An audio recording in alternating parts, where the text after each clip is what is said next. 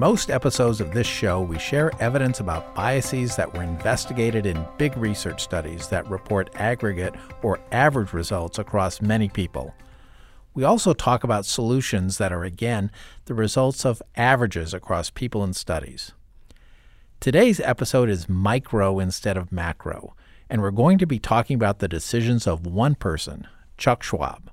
He has a new book out that is a remarkably candid discussion of a lifetime of decisions, some that worked and some that didn't.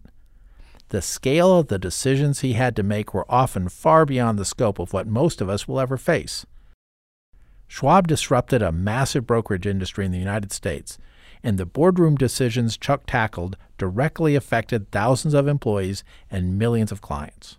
The decisions Chuck describes are in the context of his life.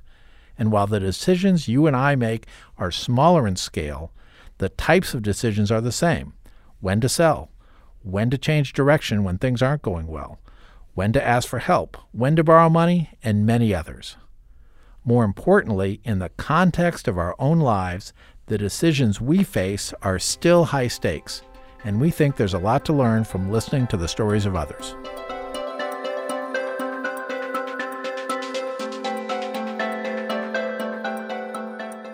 Joining me now is Chuck Schwab, the founder and chairman of the board of the Charles Schwab Corporation. He's got a new book out this fall called Invested. It's a really personal memoir all about creating and running an iconic business. Thanks for being here, Chuck. Well, Mark, thanks for inviting me, and thank you, our listeners. Thank you. On this show, we talk a lot about decisions. We've got episodes called When Should You Sell a Stock? Are You Taking On Enough Risk? Your whole book, what I loved about it was it's just a series of really important decisions. And one of the first ones, the first really big important decision was you decided you wanted to work for yourself and not work for someone else. Can you talk a little bit about that, how you came to that realization? Well, it took a lot of experiences beforehand. I just, in some ways, I knew I was better working for myself. I like to make decisions reasonably quickly. I like to essentially take the risk that is generally there when you're making decisions on your own to go do things. Maybe it's my personality. I don't know. I've never gone to a psychiatrist to find out exactly why, but it's always worked out that way, that I've sort of found myself in sort of leadership kinds of things when I get there, and fortunately, it's worked out reasonably well. It certainly has. One of the early anecdotes that I really enjoyed was you going with your grandfather to Golden Gate Fields. It's a racetrack, still exists, and you were interested in gambling, but at the same time, you were starting to really think about stocks. And so both involve risk, gambling and investing, but that's where the similarity ends. They're very different. Well, that was part of my learning. I was probably only 12 when I had that experience with my grandfather, who actually was a practicing lawyer in Sacramento, California. When he drove down to San Francisco, he always had to stop by the racetrack. So I began learning a little bit, try to understand, Grandpa, how do you pick a horse out of 10 horses running around that ring out there? There's some horses that are older and more lame than other horses, and so you begin using some information that might help you to come to a better calculation. But I understood that, gosh, that's not very good odds. Actually, it was an initiation for me on probability studies. As an investor, you're trying to determine the probabilities of losing or gaining an outcome. In gambling, there's no way of knowing. It's one thing to take career risks, but another to take risks with your investments. What's a good way for investors to figure out the right amount of risk to take? Certainly at 25 years of age, you can take a lot of risk because you have a lot of time in front of you to make up the loss that you might receive by taking a bad risk. If you're 75 and you're trying to save money for the purpose of keeping your lifestyle the way you've always loved it, you want to take less risk. And so it depends on where you are in the life cycle. The highest risk, of course, is not just buying a stock, it's starting your own company. And that's what I did. Actually, I started a couple of them. There were some failures along the way. And fortunately, I was pretty tenacious, and I kept going at it and found a company that really did succeed as when I started Schwab in 1973. But it took some starts and some fits along the way that didn't quite work out. One of the big breakthroughs was May 1st, 1975. The brokerage industry was being deregulated. Companies could now, they really had the freedom to charge whatever they wanted to in terms of commissions. What made you confident that the price reductions you were planning were going to be enough to really capture the attention of investors? Well, I didn't know for sure, but I was very empathetic about the investors being gouged tremendously by these rates. If you bought 100 shares of a $20 stock, the commission was 4%. If you're making a $2,000 investment that was going to cost you $100, that's an enormous takeout of your principal. And so I thought certainly people would be highly interested in finding a way to save money. Well, controlling expenses is something everybody should do. And that's something that is highly controllable. You just have to look around a little bit.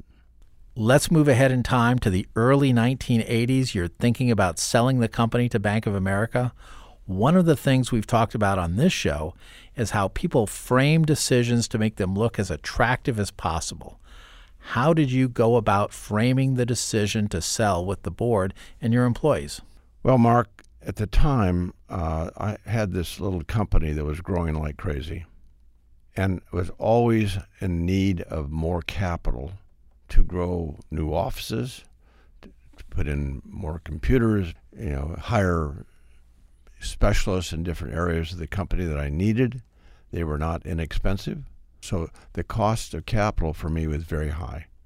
Wall Street simply didn't want to finance its competitor. So I was sort of locked out of the venture capital world because they were somewhat controlled by Wall Street. And of course, going public and those kinds of things was very, very difficult or nearly impossible. And when you're a growing company, you need growth capital. And the company was profitable, but not enough to allow me to do the kind of growth that I wanted to do and to get share of market for an industry that was just beginning.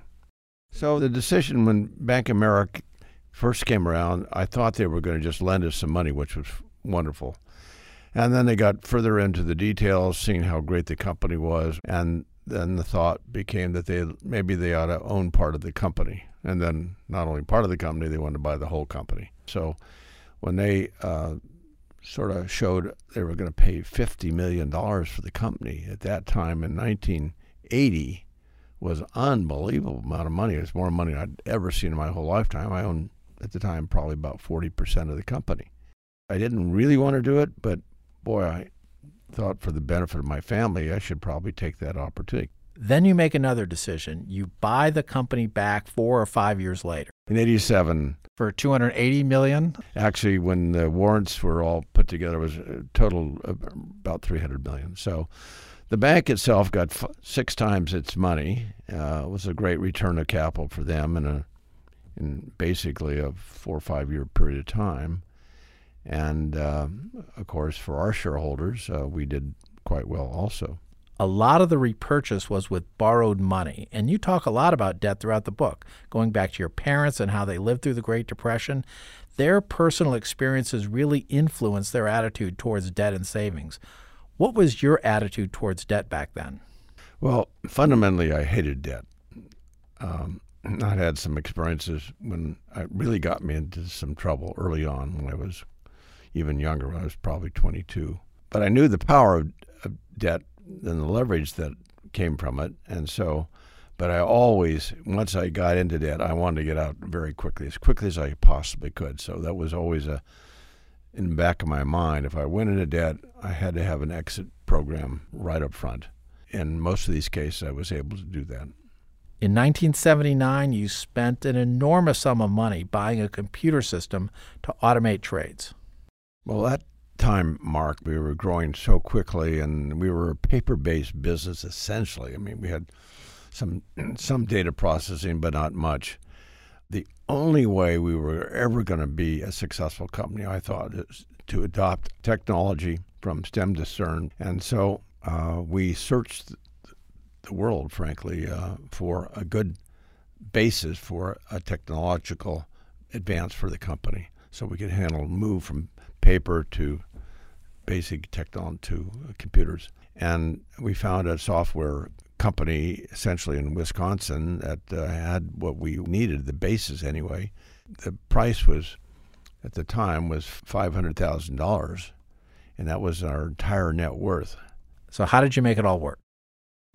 Fortunately, they let us pay it over time, but we signed the contract for 100% of our net worth of the company at the time. So it was a huge decision, but it was the only decision. If we didn't go that way, we'd never have an opportunity to sort of stay alive and survive. Related to that, Chuck, one of the great quotes in the book is, let me read it to you exactly. You said, "You bet the company, but not because you enjoy taking risks. The entrepreneur realizes that to achieve the vision, risks must be taken, and true entrepreneurs try to control risk as much as possible." Now, to me, that sounds a lot like investing. So, It absolutely is the same thing. And, of course, I'd always loved investing. And through that time period, I had very minimal investments because I couldn't afford every dime I had to put into the company.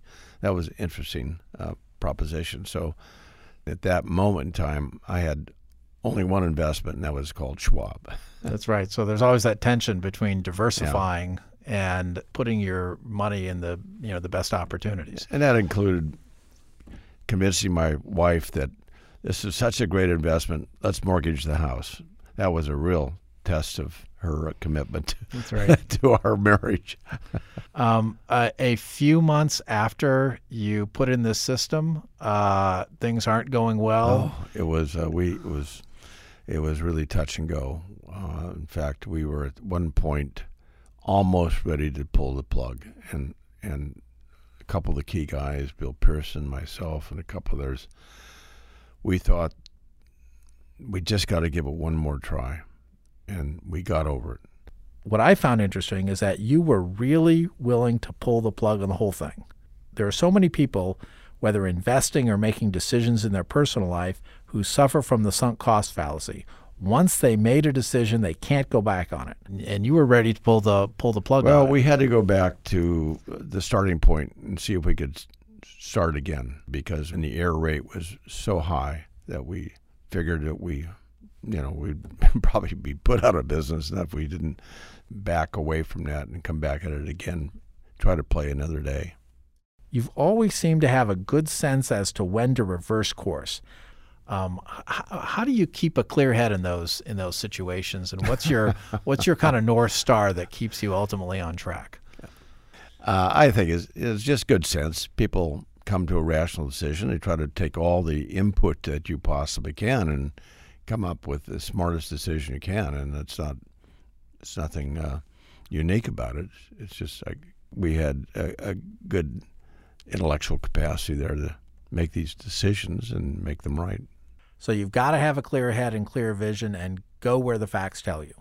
And have a backup plan, too, and have confidence about doing it, and we did.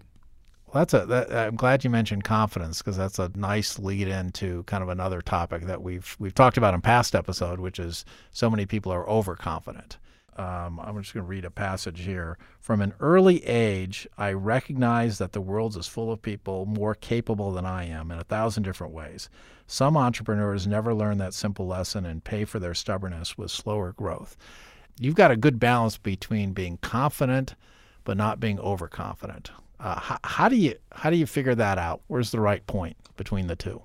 Well, I certainly learned at an early age that I knew I wasn't good at everything academically, and therefore there were other people that were clearly superior. So confidence tempered with humility. Understanding that and being have the sense of personal confidence that I could rely on other people, and we had a common mission. What we wanted to try to achieve, in our case, was building this company, and sharing some ownership with everybody in the company. I always believed in sharing ownership to some degree, and having the common purpose. Another theme in the book is that to be a successful investor, you have to ultimately be an optimist. Why is optimism so integral to a belief, for example, in equity markets? Well, I connect my optimism with the very fundamental belief that I think the human race wants to do better, wants to grow. It's all about innovations, about creativity. It's about what the human spirit, the human mind can do. Capitalism, in some ways, has been so powerful through the ages. And I have this belief that there's no limitation, frankly, to what can be achieved by people of mutual interest, direction, and goals. One of the examples I use in the book, I've been lucky to be on sort of 4 or 5 S&P 500 companies being on the board of directors. And I've never seen a management come to the board and say, we cannot grow this next year. They would have been fired. So every management comes in with plans for the next year that will grow 5%, 10%, 50%, whatever it might be. But that's the power behind, I think, the great American experience. We have thousands of companies that every year grow, plan to grow. Some don't make it, but it's this competition that is wonderful. And so that's why I'm a big believer in index funds, because you have 1,000 companies in the fund, and you know that probably 70 or 80% of them are going to grow next year. Maybe a handful, 20% might not grow, but you certainly are able to participate in the big growth plans of America. Yeah, maybe let's talk a little bit about index funds. You mentioned diversification is essentially free, and anyone can be fully diversified. Index funds are a great way to do that. What are your thoughts? On average, they grow 5, 7, 9% per annum, depends on the environment. And just by buying all of them, you're going to participate in that. Now, if your goals are to have substantially higher returns than that, then you begin reducing your diversification. So these are decisions that have to be made on your own personal level. What's comfortable for you in terms of taking risk? How much do you want to diversify it? How much you can afford to take a risk. Not everyone can take a lot. You can point to many entrepreneurs that continue to be broke. And that's certainly not a very happy life either. We each have to sort of determine our own goals in life. That's right. What's your financial capacity and what's your emotional capacity for bearing risk? That's probably the most important thing in investing, figuring out where that spot is. Sure. So, Chuck, it's a great book. What do you hope people take away from it when they're done reading it? Well, my first target in writing the book was I wanted to have my employees really understand the basis of the company, where we came from, why we were doing this thing, and our purpose really in life. And then I thought, well, if that's true, and I'm able to accomplish that, maybe my customers, my clients would like to understand why we are what we are and why we do what we do. And then I thought, well, it's a pretty good story of an entrepreneur. One last question, Chuck. You were 38 years old when the big breakthrough came. The book has wonderful stories of the many jobs you were doing before that, some of which, frankly, you weren't very good at. For the benefit of those in their 20s and 30s, how did you keep going and find your path? Well, I always felt that I was learning, whether I was driving a tractor, I was learning about agriculture, what that was all about, whether I was working on a railroad, how transportation worked, how goods were delivered to different communities, how trains were made, how they were broken down. Then moving on to insurance industry, I was a failure in selling insurance, that was for sure. But I learned a lot about the industry. So these are all significant learning experiences. And probably the most important is dealing with people and understanding people, understanding the differences between people. And I could figure out a way that I get along with almost anybody. That's really important. No matter what you're doing. No matter what you're doing. Chuck, this has been great. Most of us will never be faced with the magnitude of some of the decisions you've faced, but your approach to those decisions is something we can all learn from. It's great to have you here to share those with our clients and with other listeners, so thanks for coming by. Well, thanks, Mark. Thanks very much.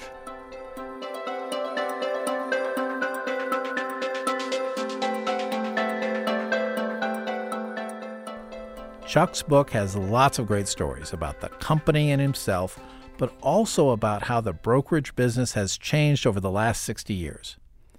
And as is so often the case, it's important to hear about the past, not just for the entertainment value of the stories, but because those stories deal with situations that have analogs in the decisions we all face today.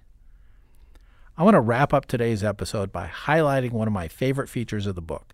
Every few chapters, there's a call-out box with a quote, and so many of them touch on themes that we've covered on Financial Decoder. For example, one of them pretty much summarizes this entire show. Chuck writes that, quote, "A person's approach to money, his or her saving and spending habits, and comfort or discomfort with risk are all deeply ingrained and more emotional than rational." Another one explains why we spend so much time talking about risk on this show. Chuck says that with the stock market, there are no guarantees. You guarantee service, costs, quality, and certainly integrity, but you can't guarantee performance. Risk is just part of the deal. We've covered confirmation bias many times, and that's no accident. Chuck writes, "It's very hard to be skeptical and smart when there's money involved. Everybody wants to believe."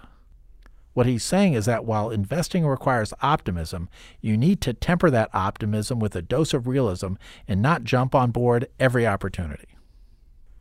Many, many times we've encouraged people to seek out the opinions of others as a way of counteracting their own biases. This is something Chuck has done repeatedly. As he puts it, quote, "I underscore that fact because while there are some areas where I trust my own knowledge and instincts and never completely relinquish control, there are other areas where I'm eager to have help." We often preach against the dangers of overconfidence. Chuck has two nice thoughts on that subject. First, he says, quote, "If I had learned anything after years in the business, it was how little I could ever know about what the stock market would do tomorrow." Second, we were all a little guilty of assuming that since things were going so well, we must be geniuses. And one final thought. It's important to understand what you do and don't control. As Chuck puts it, you control your decisions and you control how well you execute them. You don't control the environment. There's a lot more wisdom from Chuck that we haven't covered, but if you'd like to read the book or learn more about it, you can go to content.schwab.com/invested. That's content.schwab.com/invested. I'll also put a link to the book in the show notes. That's it for this episode. Thanks for listening. Next time, we'll look at the liability side of your personal balance sheet and talk about personal debt. As always, we'd like for you to leave us a rating or review on Apple Podcasts or your favorite listening app. It helps others discover the show. For important disclosures and a transcript, see schwab.com/financial decoder.